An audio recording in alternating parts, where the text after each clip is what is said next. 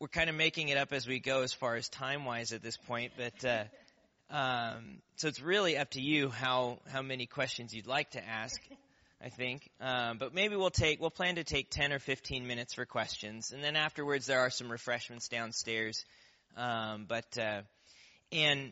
we can do this a couple ways. We can run around with a microphone for them, or else you can repeat the question. We are recording this, so we want to make sure we capture the question so that those who weren't able to join us tonight can understand. Do you have a preference? You want to repeat the questions, or I'll run. How about that? So if you've got a question, I'm going to get my workout tonight. We'll start in the back here. Just really blown away by your story, your love for one another, your love for the people in Liberia, and all of the work you've done. And I just want to say thank you so much. And you're such an inspiration for me and so many others, I'm sure. But can you just, Rick, go over some of the specifics as to the people, what's happening there now? I know you just went over it a little bit, but give us a picture of what is there. Are there just a few doctors left? Are there just a few nurses that are in the hospitals? How many are sick? What's sort of happening? Can you just clarify that? Well, I think the big, we've lost, probably Liberia has lost about 100 healthcare workers total, about 10 physicians and 90 nurses. But the trouble is they didn't have enough doctors to begin with, so even losing 10 is a big loss. And then you have this situation where, like, one of the guys who used to work at ELWA, one of the key members of our call schedule and one of our key staff, is now heading up a big Ebola treatment unit somewhere else. So you have people being pulled out of general health care into the Ebola treatment side of things, and so you don't have enough people left to cover shifts and do the work at general hospitals.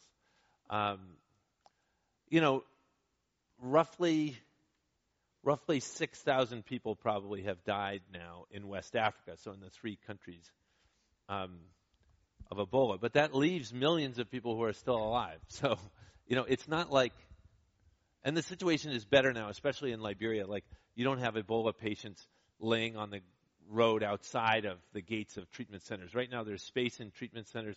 People are getting in when they come. So that situation is better. And people are amazingly resilient, going about their lives, trying to scrape together what they need to feed their families. A lot of money is coming in, of course, from over here. Liberians who live in the States or in Europe are sending money home to their families. And that's keeping the economy afloat, to be honest, because a lot of things have stopped and aren't functioning.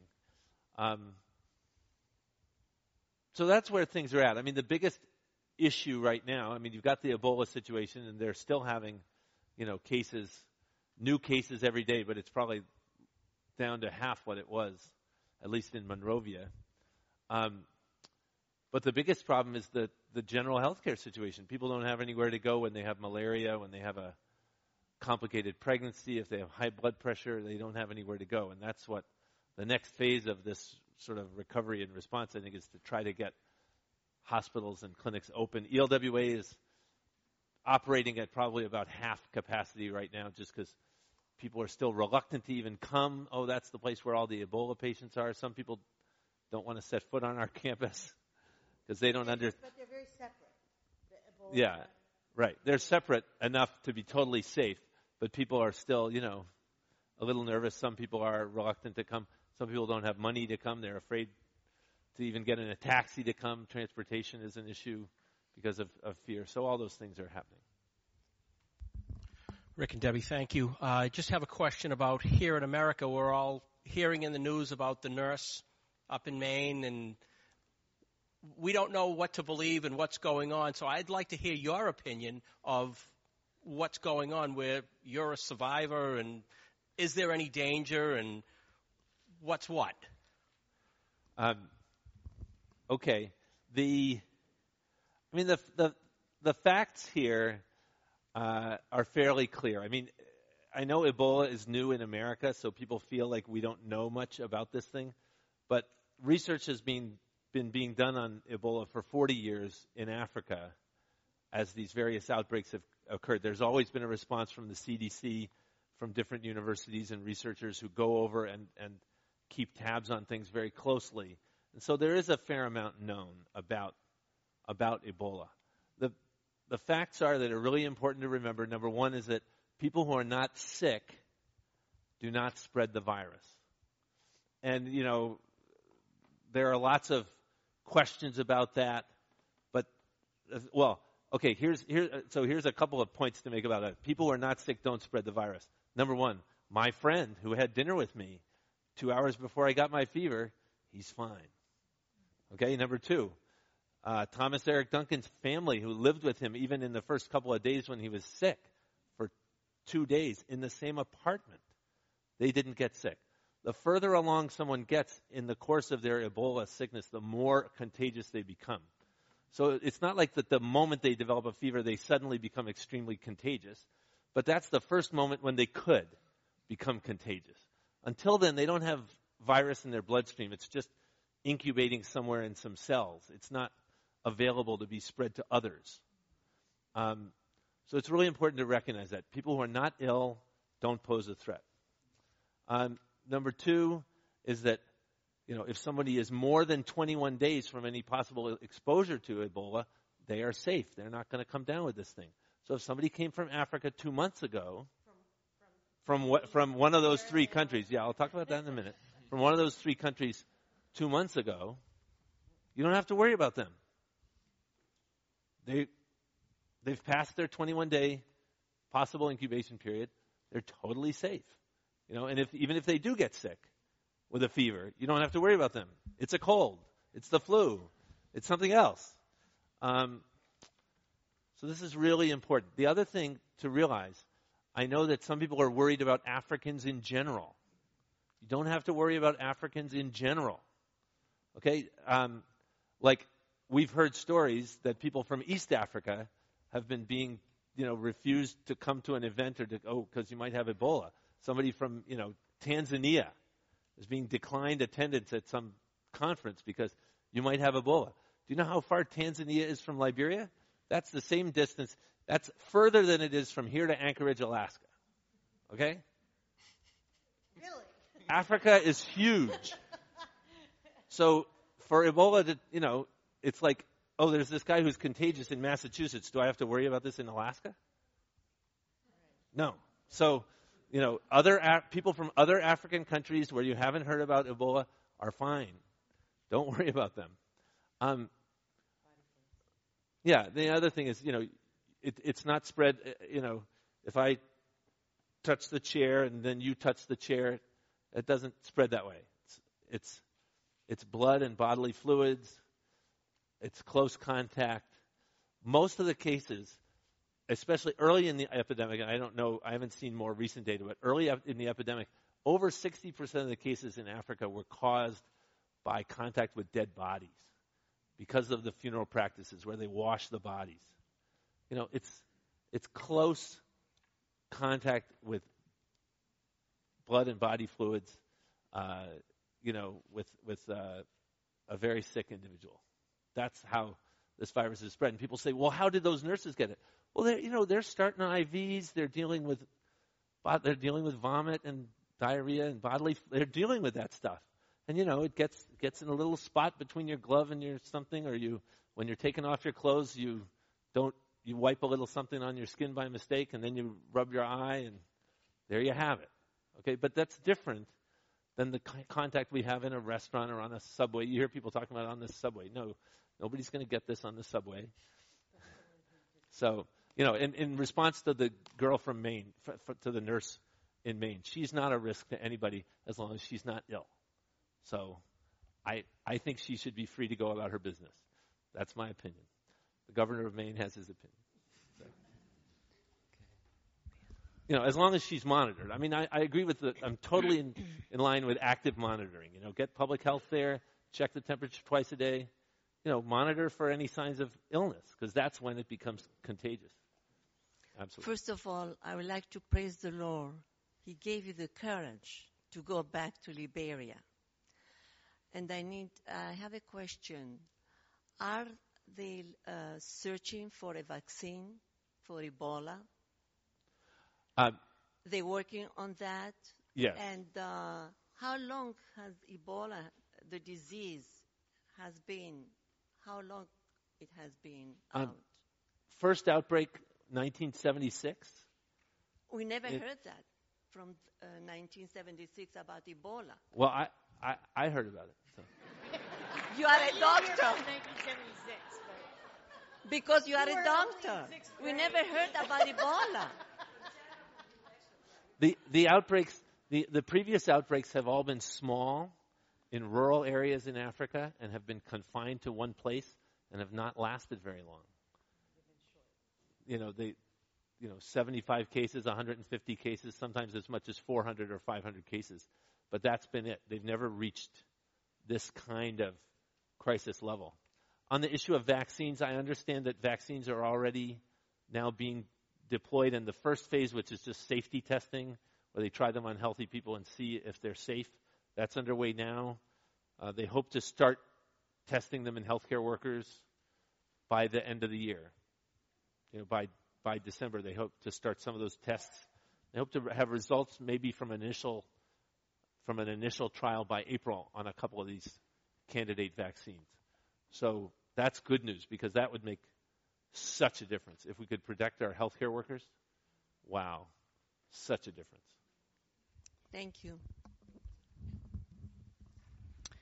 Hi, I don't really have a question. I just have a comment. I just never forget the night that I'm making dinner and the TV's on, and all of a sudden I see you, Debbie, on WBZ praising Jesus. And it just made me stop everything and raise my hands. It was so clear he was your strength. And it was so inspirational. And I just wanted to thank you for that.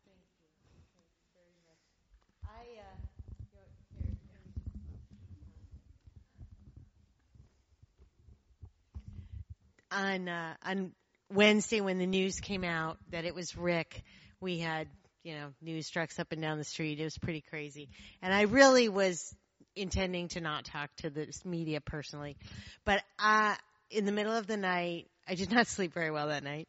And in the middle of the night, the Lord woke me up. And, the words that I spoke on Thursday were literally already in my head. They were literally there.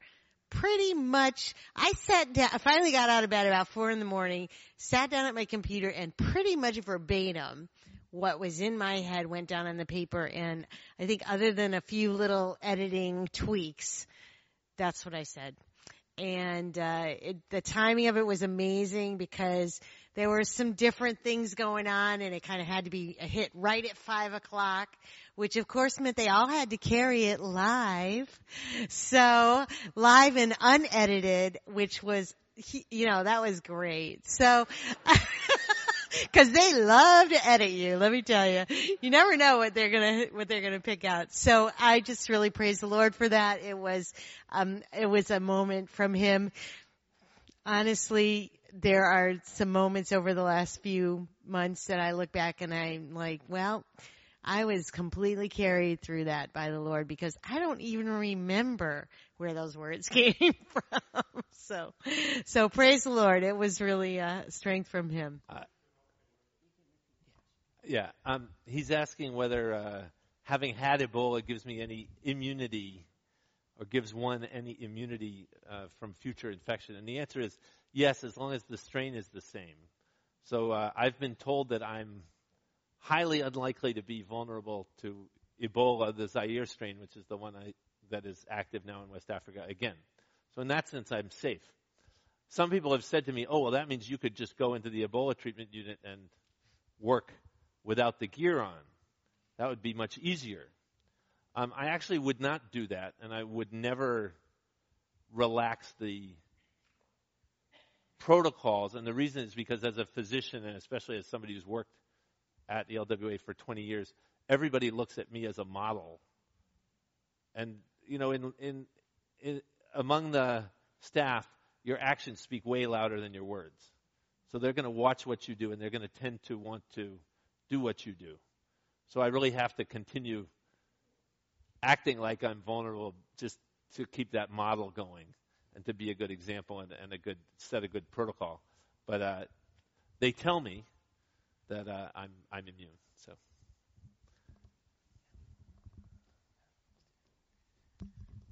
Thank you very much for a nice presentation. I want to ask one thing that I would wonder about is when did I touch my finger to my nose or to my eye? And I wonder whether you have guilt about that or you just accept that that's probably what happened. Do you ever think about what protocol violation? Because, of course, I think it was Tom Frieden of the CDC said that the nurse made a mistake in Dallas and she didn't follow protocol. But getting in and out of surgical gear, which I do also, I find it it's hard to know when you did something, we'll say. Right. One of the things is that the protocols we were trained on, even right at the beginning of August, by the WHO, proved inadequate for this complex and difficult an epidemic. They used the first question you wanted to know was, is there a history of contact with Ebola for this patient? Because that puts them in two different risk groups. Well, the trouble is, Liberians won't give you that history, not on day one anyway. Now, after you've cared for him for a couple of days, they'll tell you, oh, actually, doc, my aunt died 2 weeks ago. But they won't tell you that in the emergency room. They won't tell you that when they come in. They'll tell you later. So that whole first dichotomy that the triage protocol uses, you have to throw it out. You can't use it. But that was what we were trained on, and that was what we were asked by the health ministry and the WHO to be using during August. The first principles take a good medical history, right? If you're a doctor, that's the first. Right, but the history is unreliable. So the second thing was that they didn't account for patients like pregnant women, HIV-positive people, people with other illnesses like diabetes, poorly controlled diabetes or other things, who might not develop a fever when they had Ebola. There are several women who died during the second or third week I was there who were very, very ill when they arrived. But none of them had a fever. None of them had classic Ebola signs and symptoms. But one of them, at least one of them, clearly had Ebola because I came down with it. So we weren't wearing the full. Because we were not in the Ebola unit. We were at the hospital. You can't get through a whole shift in full PPE. You can only work for about an hour, hour and a half at a time in that stuff in Liberia's heat. So we weren't wearing full PPE. But we tightened up now. So now if somebody's still sick at all, we go to a much higher level of personal protection. So we've learned a lesson. What role is the military have at ELWA? Are they helping at all? The American military that we hear about? I know that the hope is that we would eventually be able to use logistics, especially for getting stuff from here to there, this concept of them providing transport. Unfortunately, I don't think that's really a reality yet. They're mainly building new treatment units in different rural locations so that each county will have its own treatment unit instead of people trying to be shipped a long distance. I don't think they're working in Monrovia that much right now. I think they're mainly out in other areas. So I haven't heard anything about them being involved at ELWA. We'll take maybe one or two more questions and then Hi, my question has to do with what kind of protocol or preparation EWLA is giving volunteers that come to volunteer in terms of medical protocol for protection and preventing of themselves contracting Ebola or then passing it on. And the reason why I ask this is there was an article in last week's Atlantic Monthly written by an infectious disease specialist here in the States, commenting how the U.S. used to have a protective unit for Ebola when the Ebola monkey outbreak happened, I think that was 20 years ago. And it's saying that lab has unfortunately since been closed down, but he was emphasizing the point that it wasn't just that there was a protocol, and he was addressing that issue how these nurses in Dallas had been infected, saying that it wasn't just that there was some written protocol somewhere, but having worked at that lab himself, every day you practice this protocol.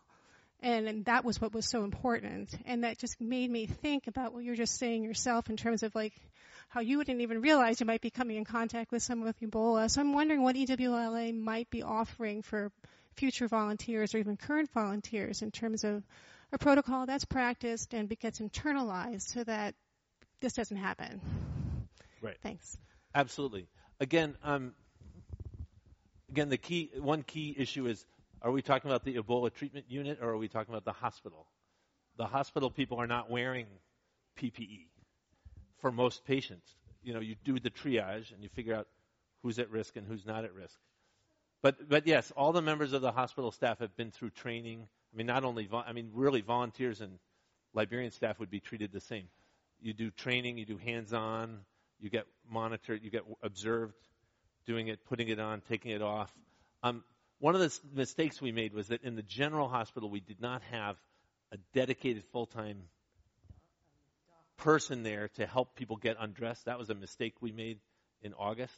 Part of that was due to short staffing, and part of it was due to our confidence in this triage protocol. We said, well, if anybody looks like Ebola, we're going to send them to the treatment unit. We didn't realize how many people we were going to have who were like, it could be. We better, and again, that was something we learned along the way. But now we have a full-time person in the hospital all the time who's there to help people get undressed, spray them down with bleach, monitor, watch the steps. So that's all being done. And again, it's been a bit of a learning process. I think we did things pretty well at the treatment unit from day one. It was figuring out how much risk there was in the hospital and where it was that changed over time. Hi. I was just thinking about if there's any particular vulnerability for the children, either if they're more susceptible or being made orphans, or what's the situation for kids who are vulnerable anyways? I actually think in terms of survival, they do better. We have a lot of kids who've come out of the unit, survivors from Ebola. But obviously, there are a lot of Ebola orphans right now. I've heard numbers ranging from 1,000 to 4,000. And I think that's depending maybe on whether they lost both parents or whether they lost only one. I think the 4,000 number was the number of kids who lost one parent, and the 1,000 was kids who didn't really have a home to go home to anymore. And that's the other thing, is that nobody wants those kids.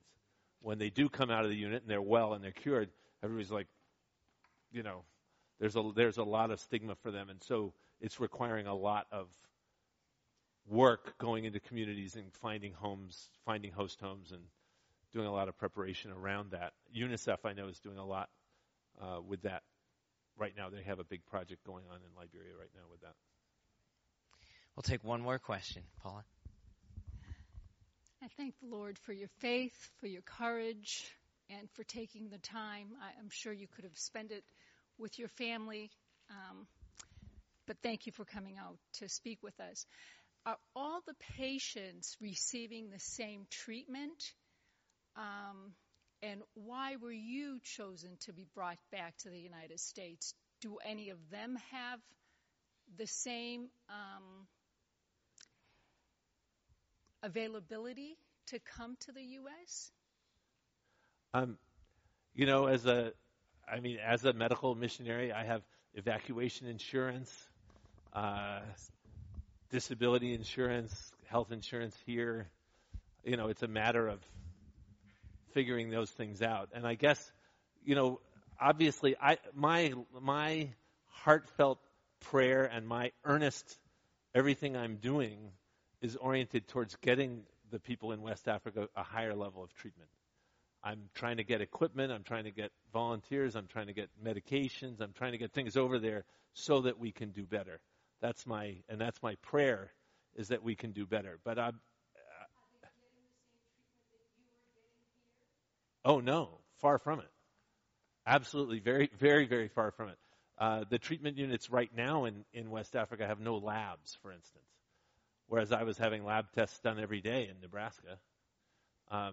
So even just that basic level, you have to realize that the healthcare system in these three countries is, if USA is up here, their level of care is down there. I mean, you don't even have providers who have the expertise to provide that level of treatment to a large extent. All right. Well, let's thank Rick and Debbie so much for spending time with us tonight. Thank you. Thank you very much.